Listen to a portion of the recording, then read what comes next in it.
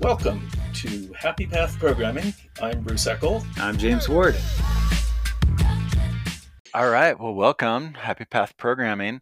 So today we have with us Zalim Bashorov. Did I get that at all close? Yeah, Is that that's right? nice. Yeah, that's Close close. enough. Yeah, thank you for having me. Nice to Right. see you. Yeah, good to see you. So you work on Kotlin Wasm, and Wasm is obviously there's a lot of exciting things happening around it, and Bruce and I have been diving in a bit deeper, and so we did an episode on Wasm, I don't know, a while ago, and I think now we know more and have more questions. So mostly more questions. Yeah. So great to have you, Zalim. So maybe start with telling us what you work on at JetBrains. Well, as you said, I'm working on WebAssembly some few years for now already. I'm actually working for Kotlin in JetBrains about 11 years. Next Oh, wow.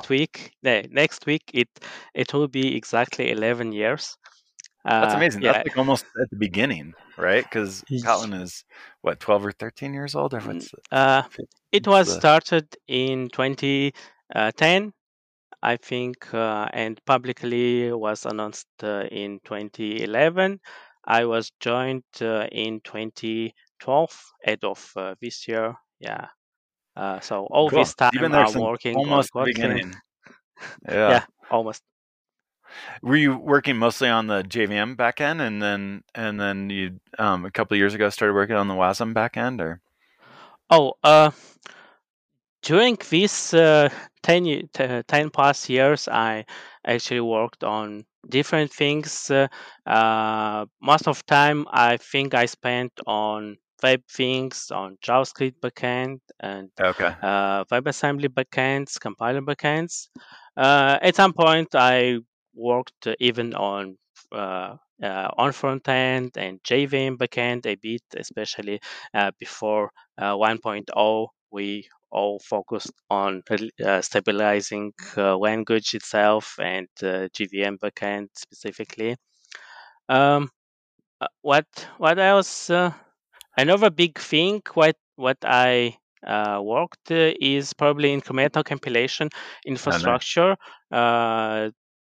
At that time focused on JVM. So me and a few folks, we worked on incremental compilation. So if you using, I think if you use Yes. JVM backend, you use incremental compilation. And at some point, uh, I did big part of that. Yeah.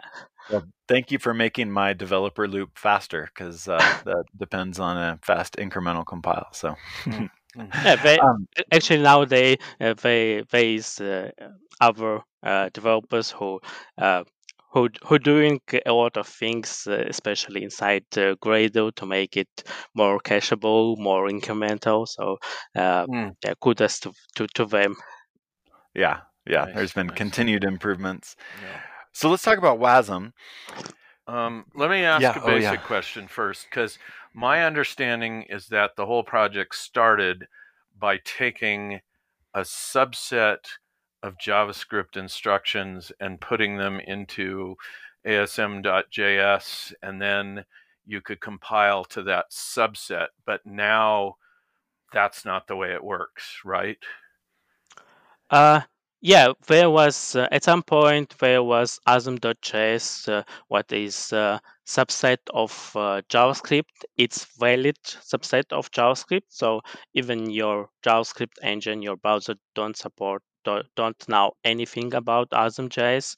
It just work, but not so fast. But works. It under hood asm.js used some tricks like binary operations to help virtual machine to infer right types. Like in JavaScript, if you do binary operations, you surely get I42 values, so you can use it. Some virtual machines you use it for optimizations. Another important part of was Asm.js was binary memory. It used heavily typed arrays, so you can virtual machine can be sure about types. Yeah. So after that, there was some initial work to kind of optimize the ASM.js stuff in the actual JavaScript runtime, VM, JIT, all that kind of stuff. It was born in Mozilla inside Firefox, and Firefox had special pipeline compilation for Wasm.js, and it was worked very well. At that time, they had some showcase with some game engine. At the same time, there was a compiler mscripton, which compile C++ to JavaScript at the start and later to Wasm.js. So you can you could take your C++ project and compile to Wasm.js and run inside browser. In parallel with this story, there was a story inside Google. Inside Google, folks wanted to have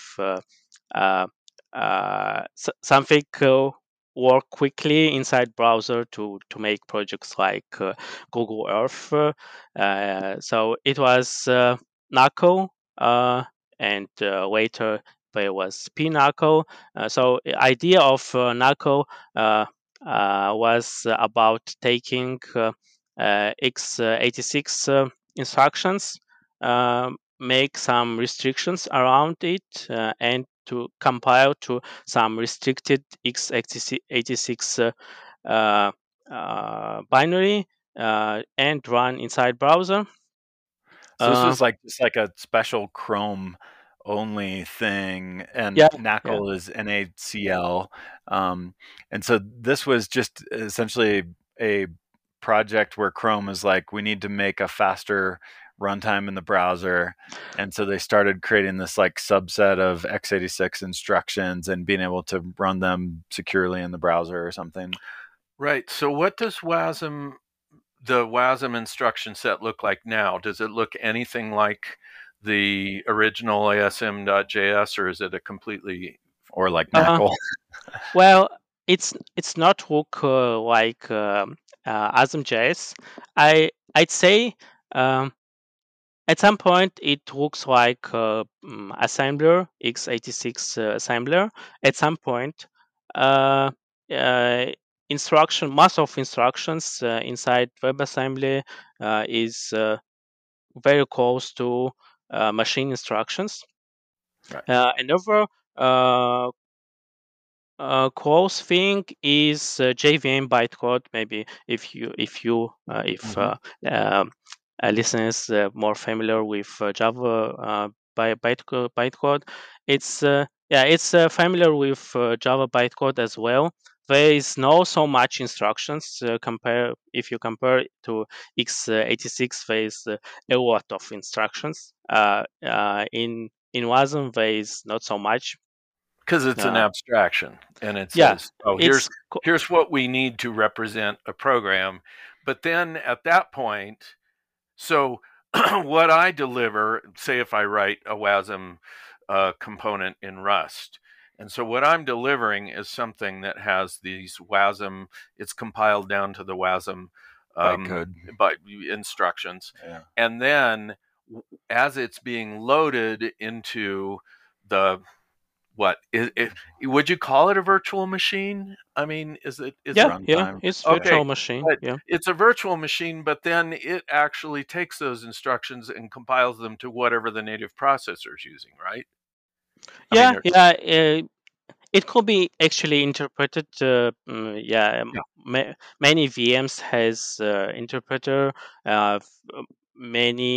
Most of them actually has a quick compiler, which just as quick as possible compile and run your code, and all of them has optimizing backend.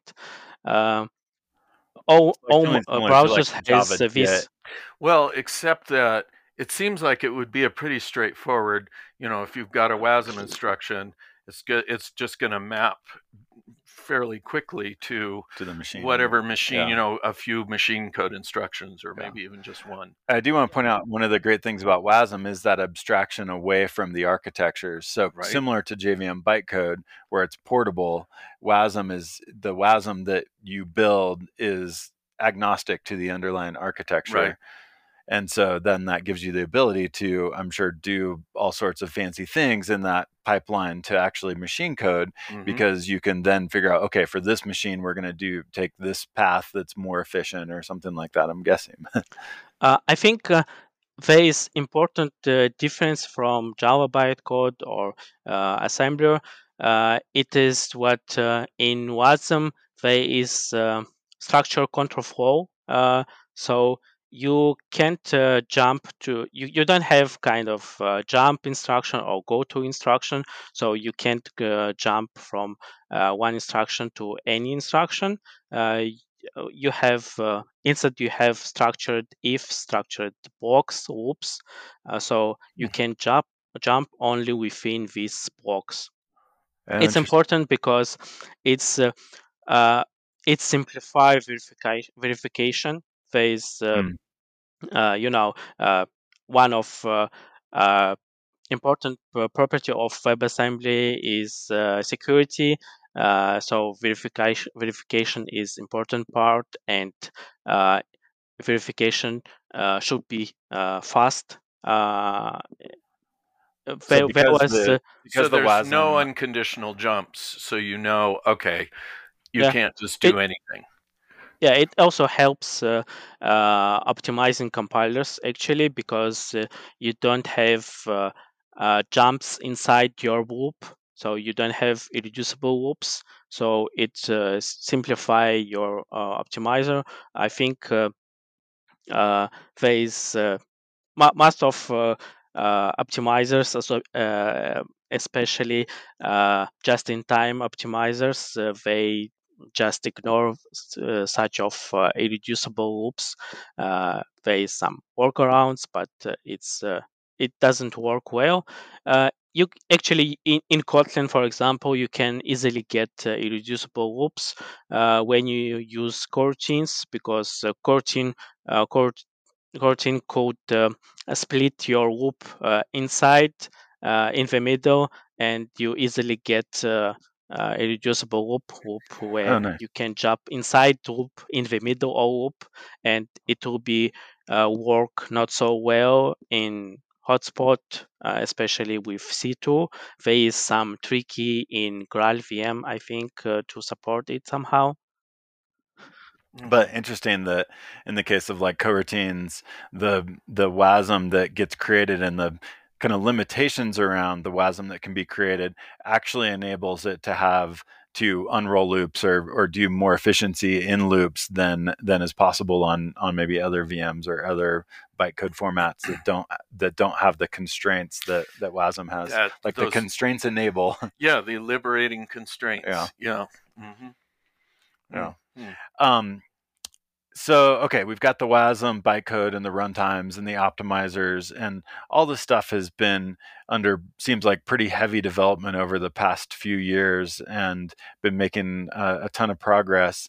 What's your kind of high level take on the future in regards to WASM? Like, I think you're excited about it, but like, why? Like, what like, is the future? How much of our future is WASM? Like, what drives your excitement around this? Yeah, it's a tough question. On one side, I just like technically as technican. Actually, I joined Kotlin because at that time I started working on interpreters, virtual machines, compiler stuff, and I liked that.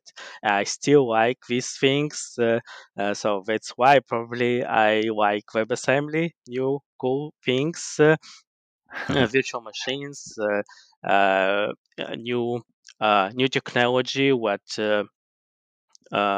designed from scratch, keeping in mind what is done before in JVM, in NACO, and so on.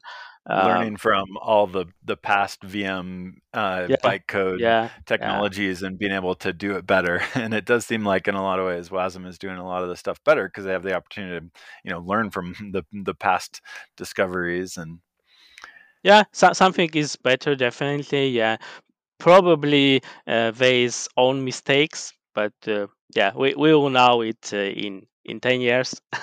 yeah, that's exactly right. Yeah. So it's there's a few properties of WebAssembly. What looks promising is portability, security, uh, and at the same time it could be fast. Yeah. So I I personally believe we need something like that inside browser to make development on front end side more uh, more friendly for any language, not only JavaScript, to allow any language to target web front end without targeting JavaScript. That's Yeah, I mean, one JavaScript reason. has Yeah. been the assembly of the web essentially for forever, and with many languages cross-compiling to JavaScript. But what a horrible way to do things. One, I don't want to write JavaScript, and two, I don't really want to have a language that compiles to JavaScript because it just is not the best way to go. Got so many holes so many challenges with that. And so WebAssembly gives us the ability, like you said, to use whatever language we want and not have to do a weird translation in JavaScript, and gives me the opportunity to not have to write JavaScript. So I like all those things. So it's actually was designed for browser use cases, and it affects how WebAssembly was designed. Uh, in good example of that is what WebAssembly is designed to be able compiled while you download your binary. You didn't when you didn't finish downloading your binary. Compiler actually can start compile things. You can So do like progressive, like beginning yes, to run a program uh, before it's even fully loaded the WASM. each browser has this streaming compiler. So uh, all our browsers actually, when download your WebAssembly, they compile it at the same time, and almost when you finish it, this streaming compiler so fast. So uh, when you finish downloading WebAssembly binary, you already have something to run. Wow. So it's nice. It is one of great property of WebAssembly. Anyway, uh, WebAssembly was so nice. So some folks outside of browser uh, starting working on it and using it outside of browser, and it it looks amazing. It looks very promising, especially for cases when you need to run something quickly. WebAssembly virtual machines usually lightweight. Running a new WebAssembly module is usually super simple, super uh, super easy. It's interesting that a lot of the benefits that the browser gets from WebAssembly, serverless cloud platforms also need those same things, like the nice security model, the like instant startup and run, and high performance, and being able to write in any language, and I think there's both sides. Now seems very obvious. Like, of course, this thing we built for the browser is also great in this whole other domain. So and even like CLIs, like I think we're going to get to the point where why not just build a CLI why not with WASM? Why not everything? Well, okay. So on that note, I have a question, which is, like, will I be able to run WASM on a Raspberry Pi? Yeah, why not? If you have I think there is a lot of virtual machines targeting Okay. ARM. You can use on Raspberry Pi. There is Oh, Wasm can you do free that now? interpreter. Sorry. Can you run it on a Raspberry Pi now? Yes, yeah, I'm Oh, sure really? it's possible. Uh, Okay. So Probably it's yeah, in general it's possible if we speak about WebAssembly. With Kotlin Wasm specifically, there could be some tricky because Kotlin Wasm depends on Wasm GC proposal, which is not supported everywhere yet. But right. I think it will be changed this year. I personally expect at the end of year we'll get support in standalone VMs, Wasm GC, and next Okay. year we can. Seems like it's being worked on in many of the VMs. The node runtime for Wasm does support through a flag, right? The Wasm GC, and so, but then the other more non-node runtimes that are out there. So there's Wasm time. There's what some of the other kind of standalone runtimes for Wasm is. So Yeah, so it's okay.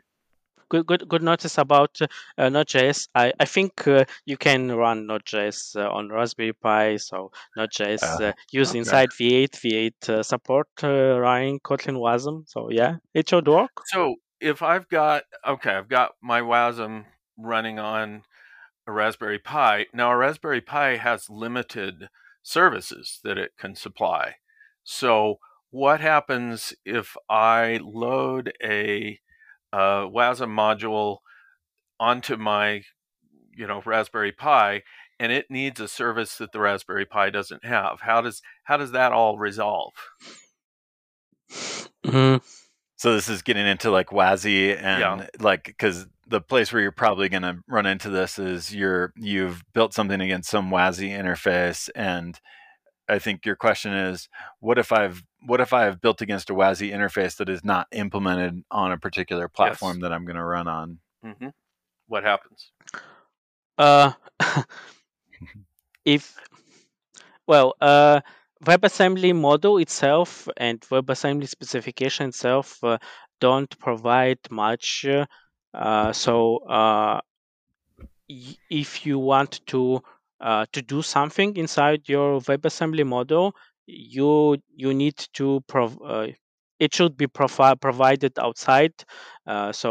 Embedder, usually it called host, should provide APIs inside WebAssembly.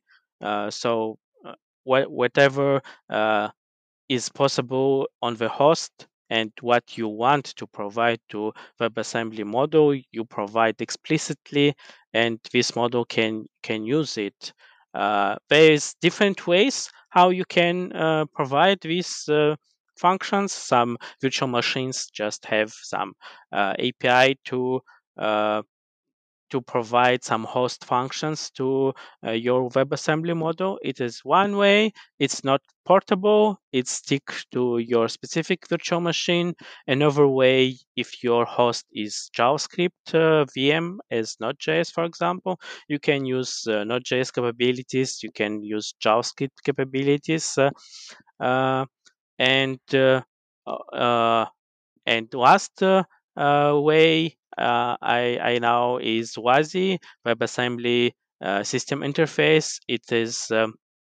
Uh, uh, it is um, it is attempt of standardized some interfaces, some functions, different APIs, what could be useful for day-to-day development, kind of accessing to time, random generator, networking, and main point about WASI is uh, it is important part is security and the portability. I think.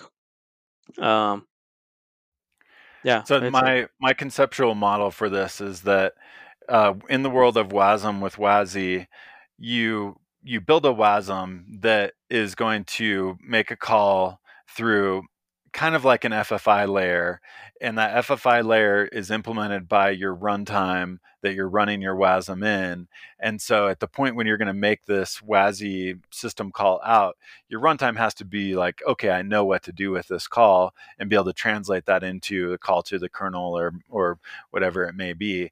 But the nice thing about this is that, and especially for cloud providers, is that they can provide a runtime that then has the implementation that they want without having to change the Wasm, because the Wasm comes in and then the actual like system interface is defined by the runtime. And so that the runtime that whatever your cloud service or whatever is running your Wasm with can decide, all right, I'm going to do this. If you want to write a file, I'm actually not going to write to the file system. I'm going to, let's say, keep it in memory or whatever it may be. And the Wasm runtime that gets provided to you that you're running in can do that. But then you can run that same Wasm on your local machine, and your runtime on your local machine could do something totally different. Sure. I mean, it's like the container model. The container is providing these services for you, and they're actually connecting to the underlying system. But what if, say with my Raspberry Pi, it wants to write something to the file system or to the console, and there isn't one. So is that detected at load time that it's going to try and do something that isn't going to work, and you get some kind of message that says, okay, you're trying to run your Wasm on a system that doesn't have a full set of services? I think you could do it at like upload of the Wasm time. You don't necessarily need to do it at runtime, because you can parse the Wasm and look at it and say, oh, you're trying to make this system call. I don't support that system call. Right. Denied your Wasm so upload. So you can't even get started. I mean, that's what would make sense to me, is the static analysis. Static analysis. Yeah. Pre-runtime verification. Tell us how, or do we understand any of this at this point? Yeah, it's close. Yeah, in my understanding, at least, when you have Wasm model, it's statically define what imports and exports it has. So you import specific things like functions, memory, and so on. API you usually get functions. It's known statically, and when you create new instance of this model, you need to statically provide all these imports. So they signatures should match, names and signatures should match, and if there is something not matched in terms of signature, or some required imports not provided, so it is error at instantiation time. So if you get instant, actually you can provide as these import functions anything. You can provide some real implementation. You can virtualize this implementation. Maybe you want to not to want to provide directly write to screen, but instead want to write to in memory or to file. You can virtualize it, do anything you want on host side. From point of view of Wasm model, it's transparent. Wasm model actually don't know anything what you're doing in the host. If you want, with WASI, you provide access to APIs you want to provide explicitly, and directories or anything. They called it capability-based security. It's not a new term, but it's not widely implemented. WASI is one of implementation of idea of capability-based security, when you provide specific things what your application can do, and how it can be done. Yeah. Okay. So maybe we'll come back to the Wasm component model and WASI and WIT and all that kind of stuff. But I didn't want to hop back real quick to Wasm GC. So give us the rundown on what is it that Wasm GC actually does on top of normal Wasm? Okay. I'd start from one funny thing about Wasm GC, what actually the specification has only one sentence mentioning garbage collection, and that's it. Yeah. There's a whole specification in Wasm GC, and it only talks about garbage collection in yeah, one it's funny. It's not only one specification with such funny property. Anyway, so Wasm GC actually introduced uh, some primitives, building blocks for languages, specifically for managed languages like structures, references.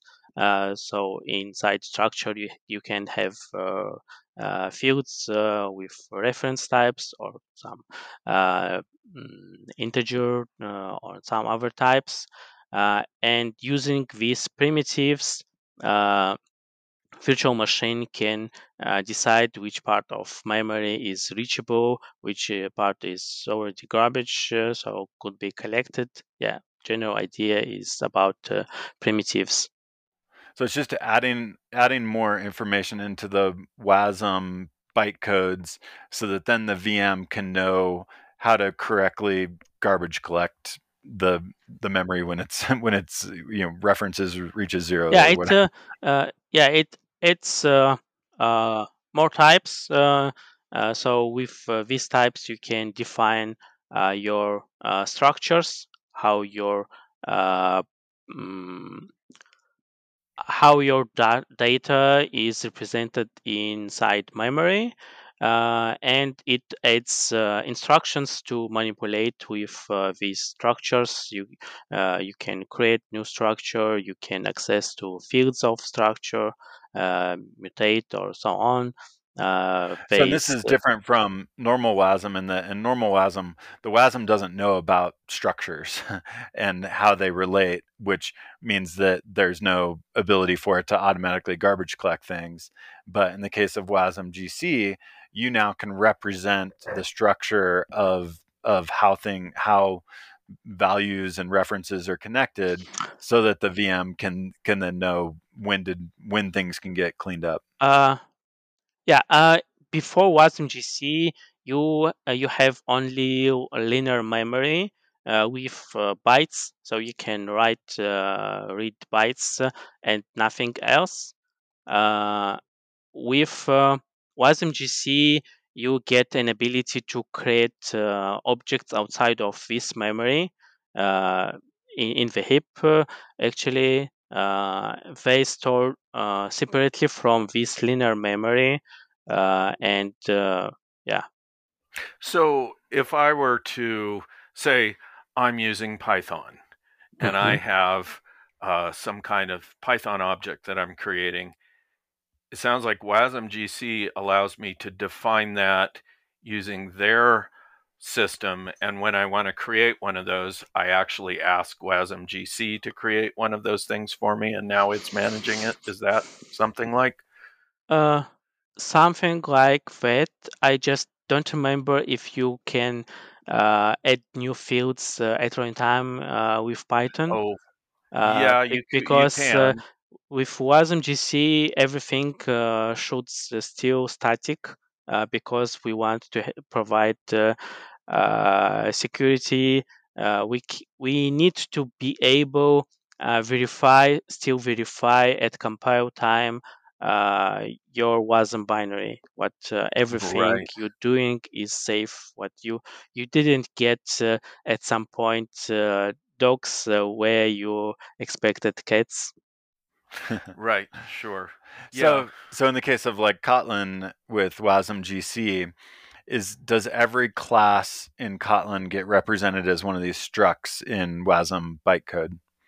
Yeah. Okay.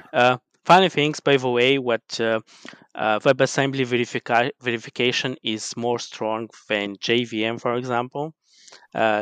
during developing things in Kotlin Wasm or porting some libraries, we found some bugs what wasn't found before with our backends with JVM, JS native.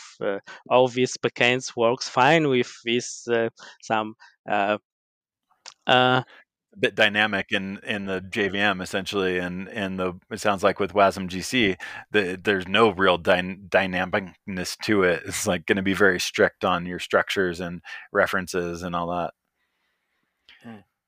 So okay, so my with Kotlin Wasm and Wasm GC, my Kotlin program with its class structure is being represented in Wasm, and then that allows the Wasm VM to keep track of references and do garbage collection for me.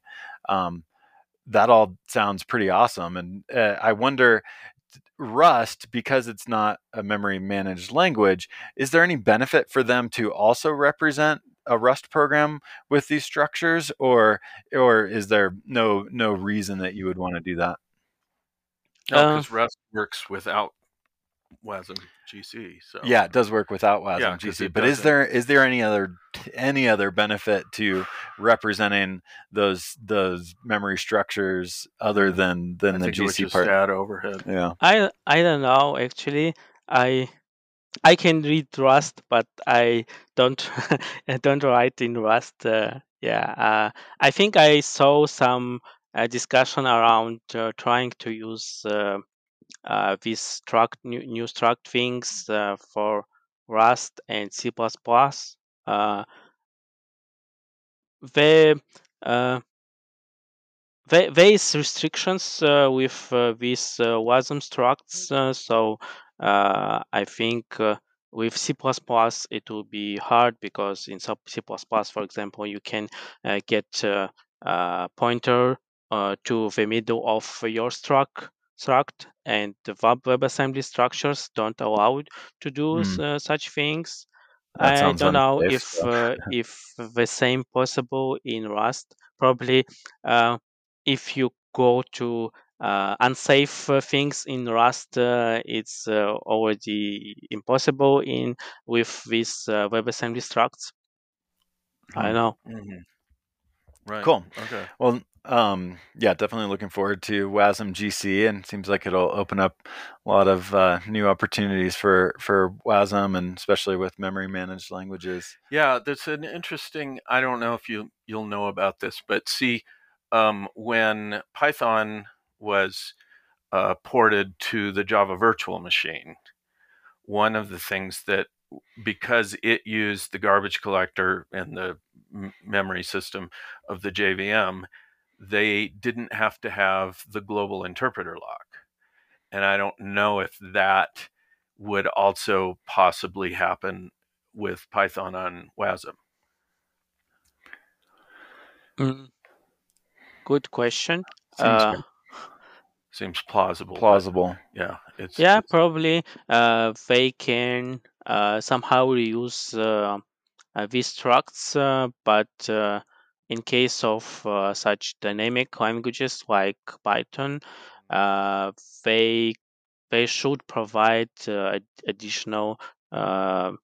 I guess you have to know what your struct is to define it in Wasm, and so that may be the hard part. There is and there is a way in Python to disallow dynamic addition of fields to an existing object. So maybe with some slots, some constraints around. Yeah, Python perhaps. I don't know. I mean, because there's all kinds. Yeah, they could actually mix static part and dynamic part with free slots, which work like dictionary. Yeah. Right. So, okay, Wasm GC sounds great. Looking forward to it. There's a number of other specifications. We were looking through the list of kind of other proposals and stuff in the Wasm space. Let's talk next about Wasm threads. I don't know how much you know about that, but it sounds like an interesting proposal. Have you looked at it, and what's your thoughts on it, and what's the correlation to coroutines? Well, and also JavaScript is a single-threaded language, and so how would this would this allow you to use all the cores on your target machine? Yes. Right? Yeah, If the browser about exposes threads, yeah, it's yeah, he is same funny joke about what the Fred's proposal don't say much about Fred's actually. Instead, it introduces some primitives for synchronize your works between different threads, workers. It did seem Inside like a browser, lot of it's it was focused on the mutexes and the atomic references and all that, and not so much on the actual like. yeah, there is no mutexes. There is atomic operations. Yeah, Oh, it's it's only about atomic operations. yeah. You can create your mutex using atomic operations. Yeah, Right.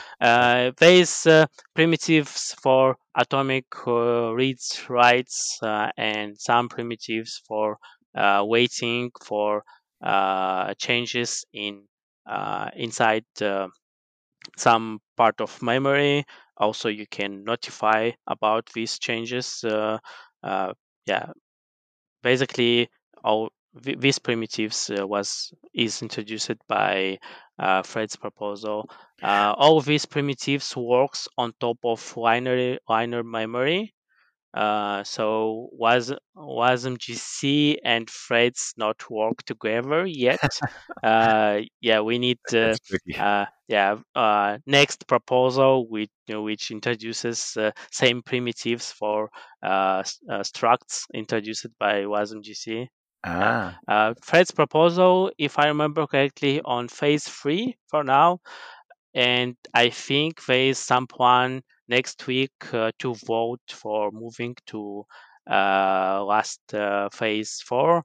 Yeah, next week, by the way, we'll have in-person meeting of WebAssembly community group in Munich. So Nice. there is And you're going expected to that? a lot of votes changes. I think many proposals on phase 3 will be moved to phase 4. Oh, cool. And yeah, You'll be there in Munich for that? Yeah, I'm going to be there. Nice. A week So of real quick on the WebAssembly. threads one, does the specification have a way to get a new OS thread? Is that part of it, or? No. Yeah, funny. No. So how you run your threads, it's on host side, actually on your virtual machine. Inside browsers, we actually have kind of threads. It's web workers, so you can create this web worker and put to your WebAssembly modules as linear memory shared array buffer. So this shared array buffer could be shared between different workers. Oh, wow. And inside these workers, you can using these atomic primitives inside WebAssembly. You can sync these threads, whatever you want. Actually, the same primitives is existed inside JavaScript. I don't know on which phase this proposal inside JavaScript, ECMAScript, but there is proposal for ECMAScript to introduce the same primitives for atomic writes, atomic operations, notification, waiting things. So it sounds like for actual multi-threaded stuff, if you're in the context of V8 or web browser, whatever, you're going to use web workers. Do any of the like Wasm time, whatever, any of those have some way to get a thread, or are all those just expected to be single threaded? Yeah, outside of browser, there is some activities in WASI. Inside WASI, there is kind of WASI threads proposal, which actually what you need, what you asked is about API to create operating system threads. I guess it would make sense that you would do that through WASI, because WASI is the system interface. So that's and does that have? Are they using a structured concurrency model for that? Do you know? I think No, no. I think WYSI threads just introduces a way to create threads. Honestly, I don't know much about that. I just few things. And yeah, as I said, the current threads proposal inside WebAssembly core introduced only super low level primitives. Right. They're trying to get the underlying mechanisms airtight so that you can build on it. That makes sense. Which is really just about shared memory control. Structural concurrency. Every language could build their own version, but it will not be shared across WebAssembly ecosystem. Maybe at some point we need to introduce common things for structural concurrency. Yeah, what's the current state and thinking around the correlation between Kotlin coroutines and any of this? Like, do you... Oh, yeah, good. That's good question. Right now, it's just we just simply compile everything to state machine as we do on all other Kotlin platforms. It works well. It's something what uh, yeah verified to work last few years in Kotlin and even outside of Kotlin, C# doing same thing, for example. There is proposals inside WebAssembly core to simplify things like coroutines. Proposal called stack switching. Actually, for now, there is I think 3 different proposals. So yeah, we will have hot months next discussions next week months. in Yeah, Munich. discussing which proposal should be actually finalized. This proposal, some of this proposal has proof of concept implementation in interpreter and in Wasm time. And preliminary results looks promising. In terms of size, I think size was reduced 2-5 times. Yeah, in term of performance, it's not so good for now, but it's not. Not been really optimized. It's not comparing same things because what comparison what I saw was for without this proposal, WebAssembly binary was optimized. Virtual machine can optimize easily all these things, and with stack switching proposal, it was implementation wasn't optimized yet. There was no tooling to be able optimize stack switching bytecode. So it's not fair comparison. So I hope at least at some point it could be at the same performance. Maybe in some cases it could be better with stack switching. Yeah. It So just you mentioned optimization, and did want to touch on that because there is a kind of seems like a vibrant ecosystem around taking the WASM that's created by your compiler and then performing some optimizations on that WASM, creating a new WASM. So Binarian is the one from the Chrome team, right? And then there may be others that do this, but so it seems like usually a compiler is going to kind of give you a bit of a direct representation of what your code's doing in the WASM, but then an optimizer can then unroll loops or figure out other places that it can, dead code elimination, whatever it may be. Am I thinking about that correctly for the optimizer side? Yeah. Binarian actually doing great things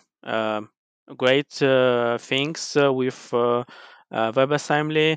We in our release builds we able to use Binarian for optimizations, and Binarian greatly reduce size and improve runtime performance. It's able to remove unreachable decorations it's able to do devirtualization for Kotlin or JVM for Java when you compile it to WebAssembly. I actually don't know if there is other tools what able to optimize from WebAssembly to WebAssembly. Some compilers just use LLVM as code again and optimizer. So if you go through LLVM, you get LLVM optimizations and can generate Cool. WebAssembly. That makes sense.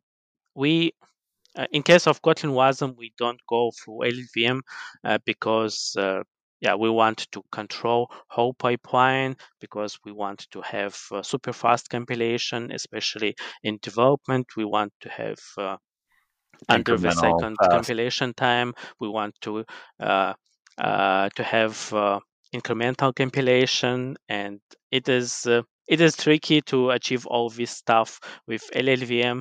And as bonus thing with our current solution, we can easily experiment with new things because we control whole pipeline. We don't need to wait LLVM or other tools. Nice. I think in general, back to optimizers, it's possible to build something like Wasm to Wasm optimizer of on top of LLVM, but I didn't see such solution yet. Okay. One question on Wasm kind of structures that I just thought of was, it seems like usually in the world of Wasm, you compile kind of a monolithic executable. Essentially, it's got kind of everything that's needed in the Wasm for a full program. Is there a way to like break a Wasm into runtime modules that then could get loaded dynamically, progressively as they're needed, or something? Does that kind of thing exist yet, or is it still kind of generally monolithic Wasms? It's possible with tricks. It's not something supported directly inside the WebAssembly core, but since you have inside WebAssembly, we have ability to call functions indirectly through some special table or using reference on function, and you can get this function outside of your Wasm model and code them. This property could be used for such kind of dynamic loading, dynamic compilation. There is I don't remember name of project. There is project what able to run x86 instructions inside browser. It built by a company called Leaning Technology, I think. So they able to JIT x86 instructions inside your browser run inside WebAssembly.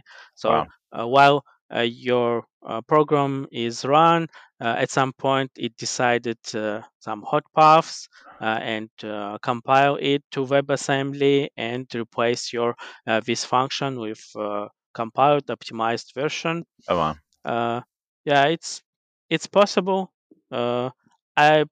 I hope at some point actually we use some kind of these techniques and we'll implement some hot reward things in Kotlin. Yeah, exactly. That would be cool.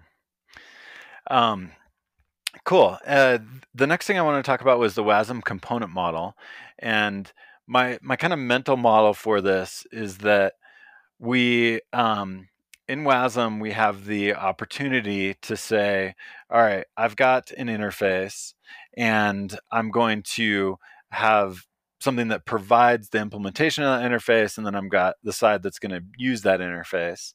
And from the Wasm perspective, it doesn't care which language or whatever those different pieces are written in, because there's the common IDL called WIT, right? Which is the IDL for that, that describes that interface with the imports and exports. And so that's the WASM component model, which should bring us like true polyglot FFI for like kind of the first time in history. It seems like.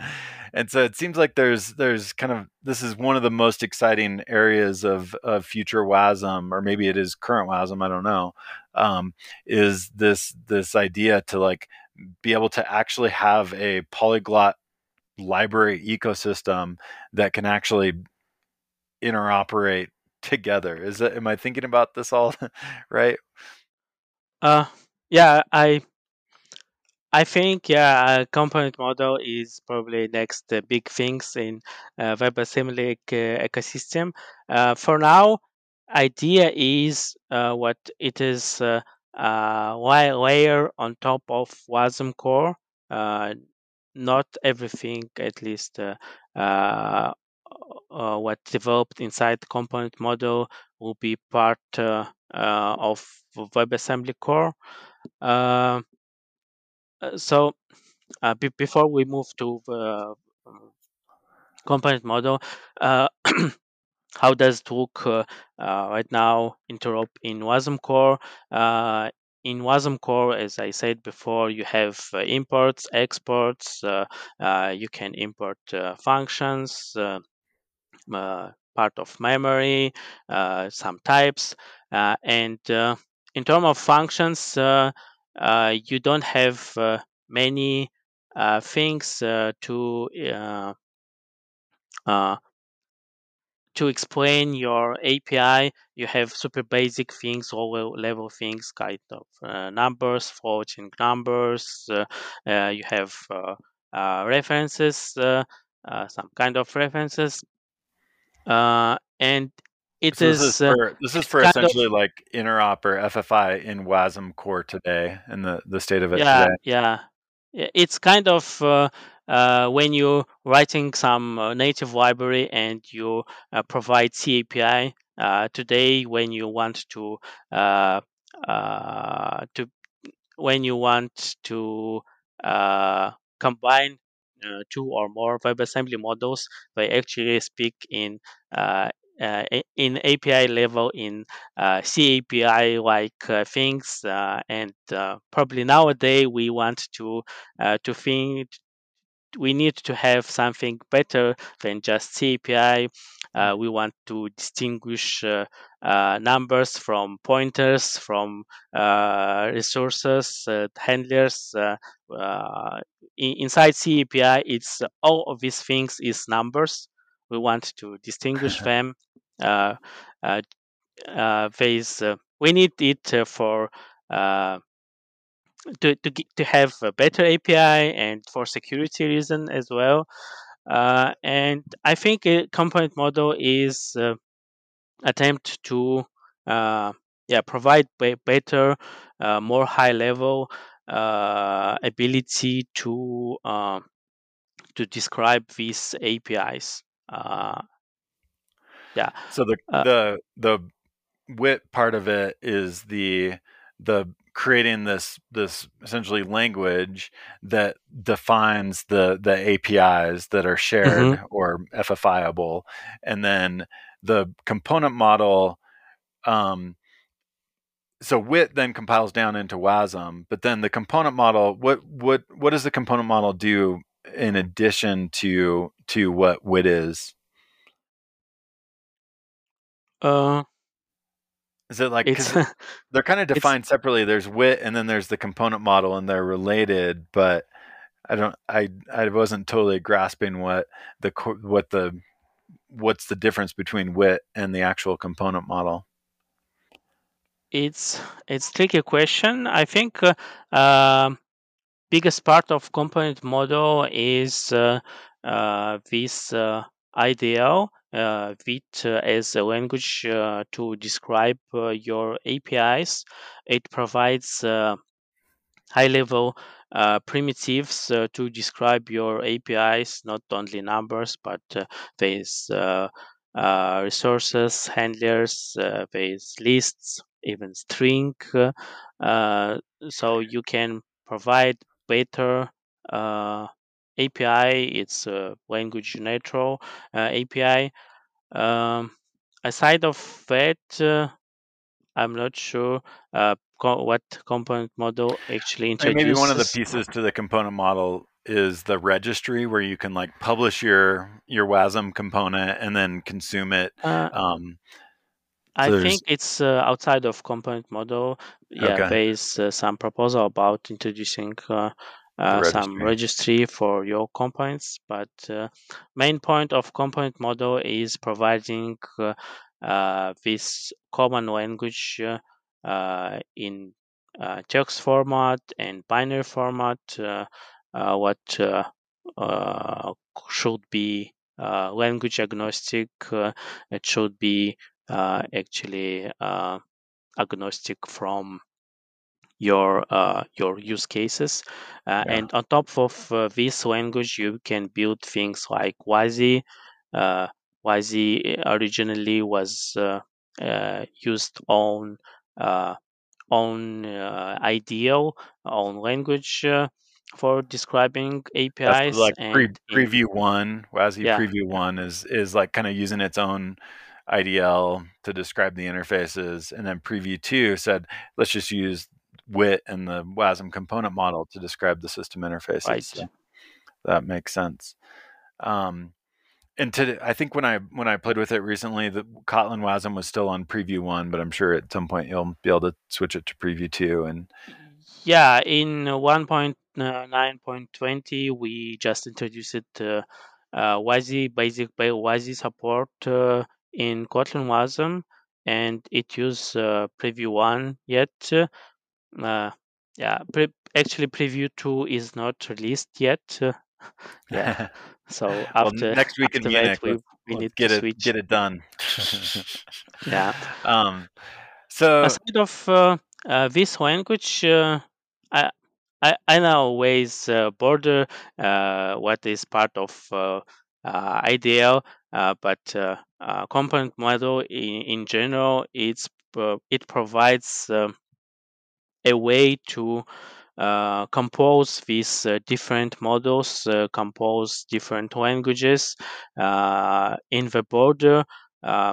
You have types what introduced uh, in component model like string, but i- inside your model, inside your language, Rust or C++, this string representation could be different, and component model provide you an ability to transform this component model string to your representation, back and forth.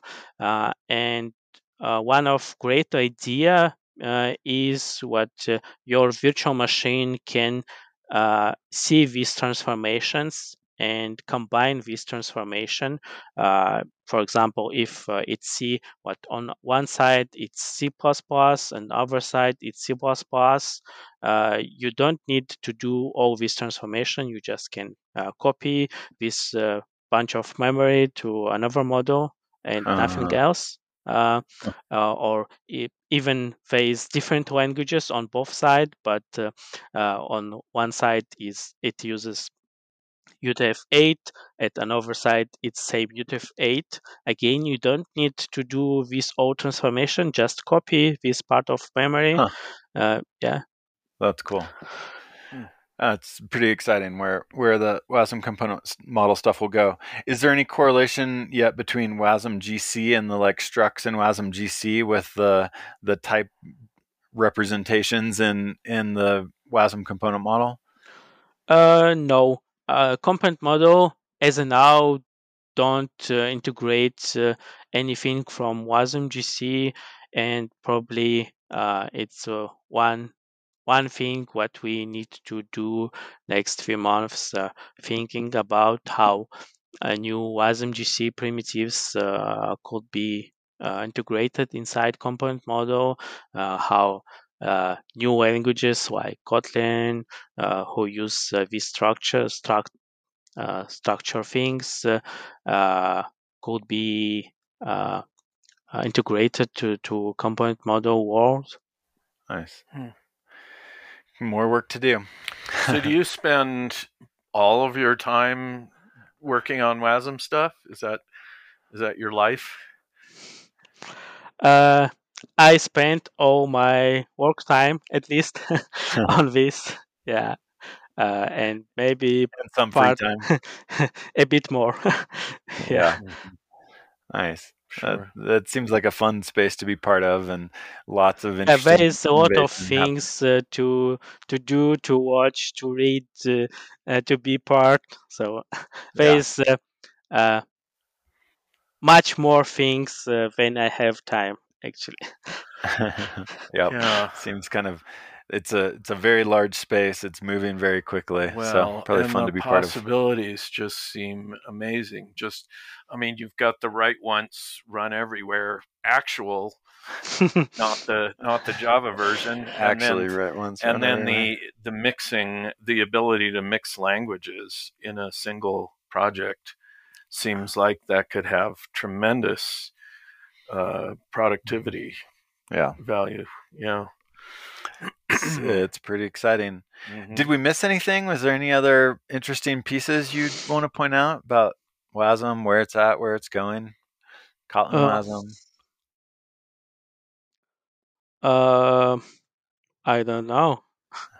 I think there's obviously a whole bunch more specs out there that we could go into, but I think we covered the ones that were top of mind for me.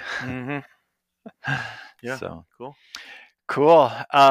Yeah, so I've played with Kotlin Wasm and tried out the WASI stuff, and it's pretty exciting. There's for anybody that's listening that wants to try out the Kotlin Wasm, let us know how it goes, because it's fun, and Zalim has done a great job working on that, and so give him some feedback if you give that a try. Thank you. Actually, I'm not alone working on Kotlin Wasm stuff. Yeah, there's other folks helping me.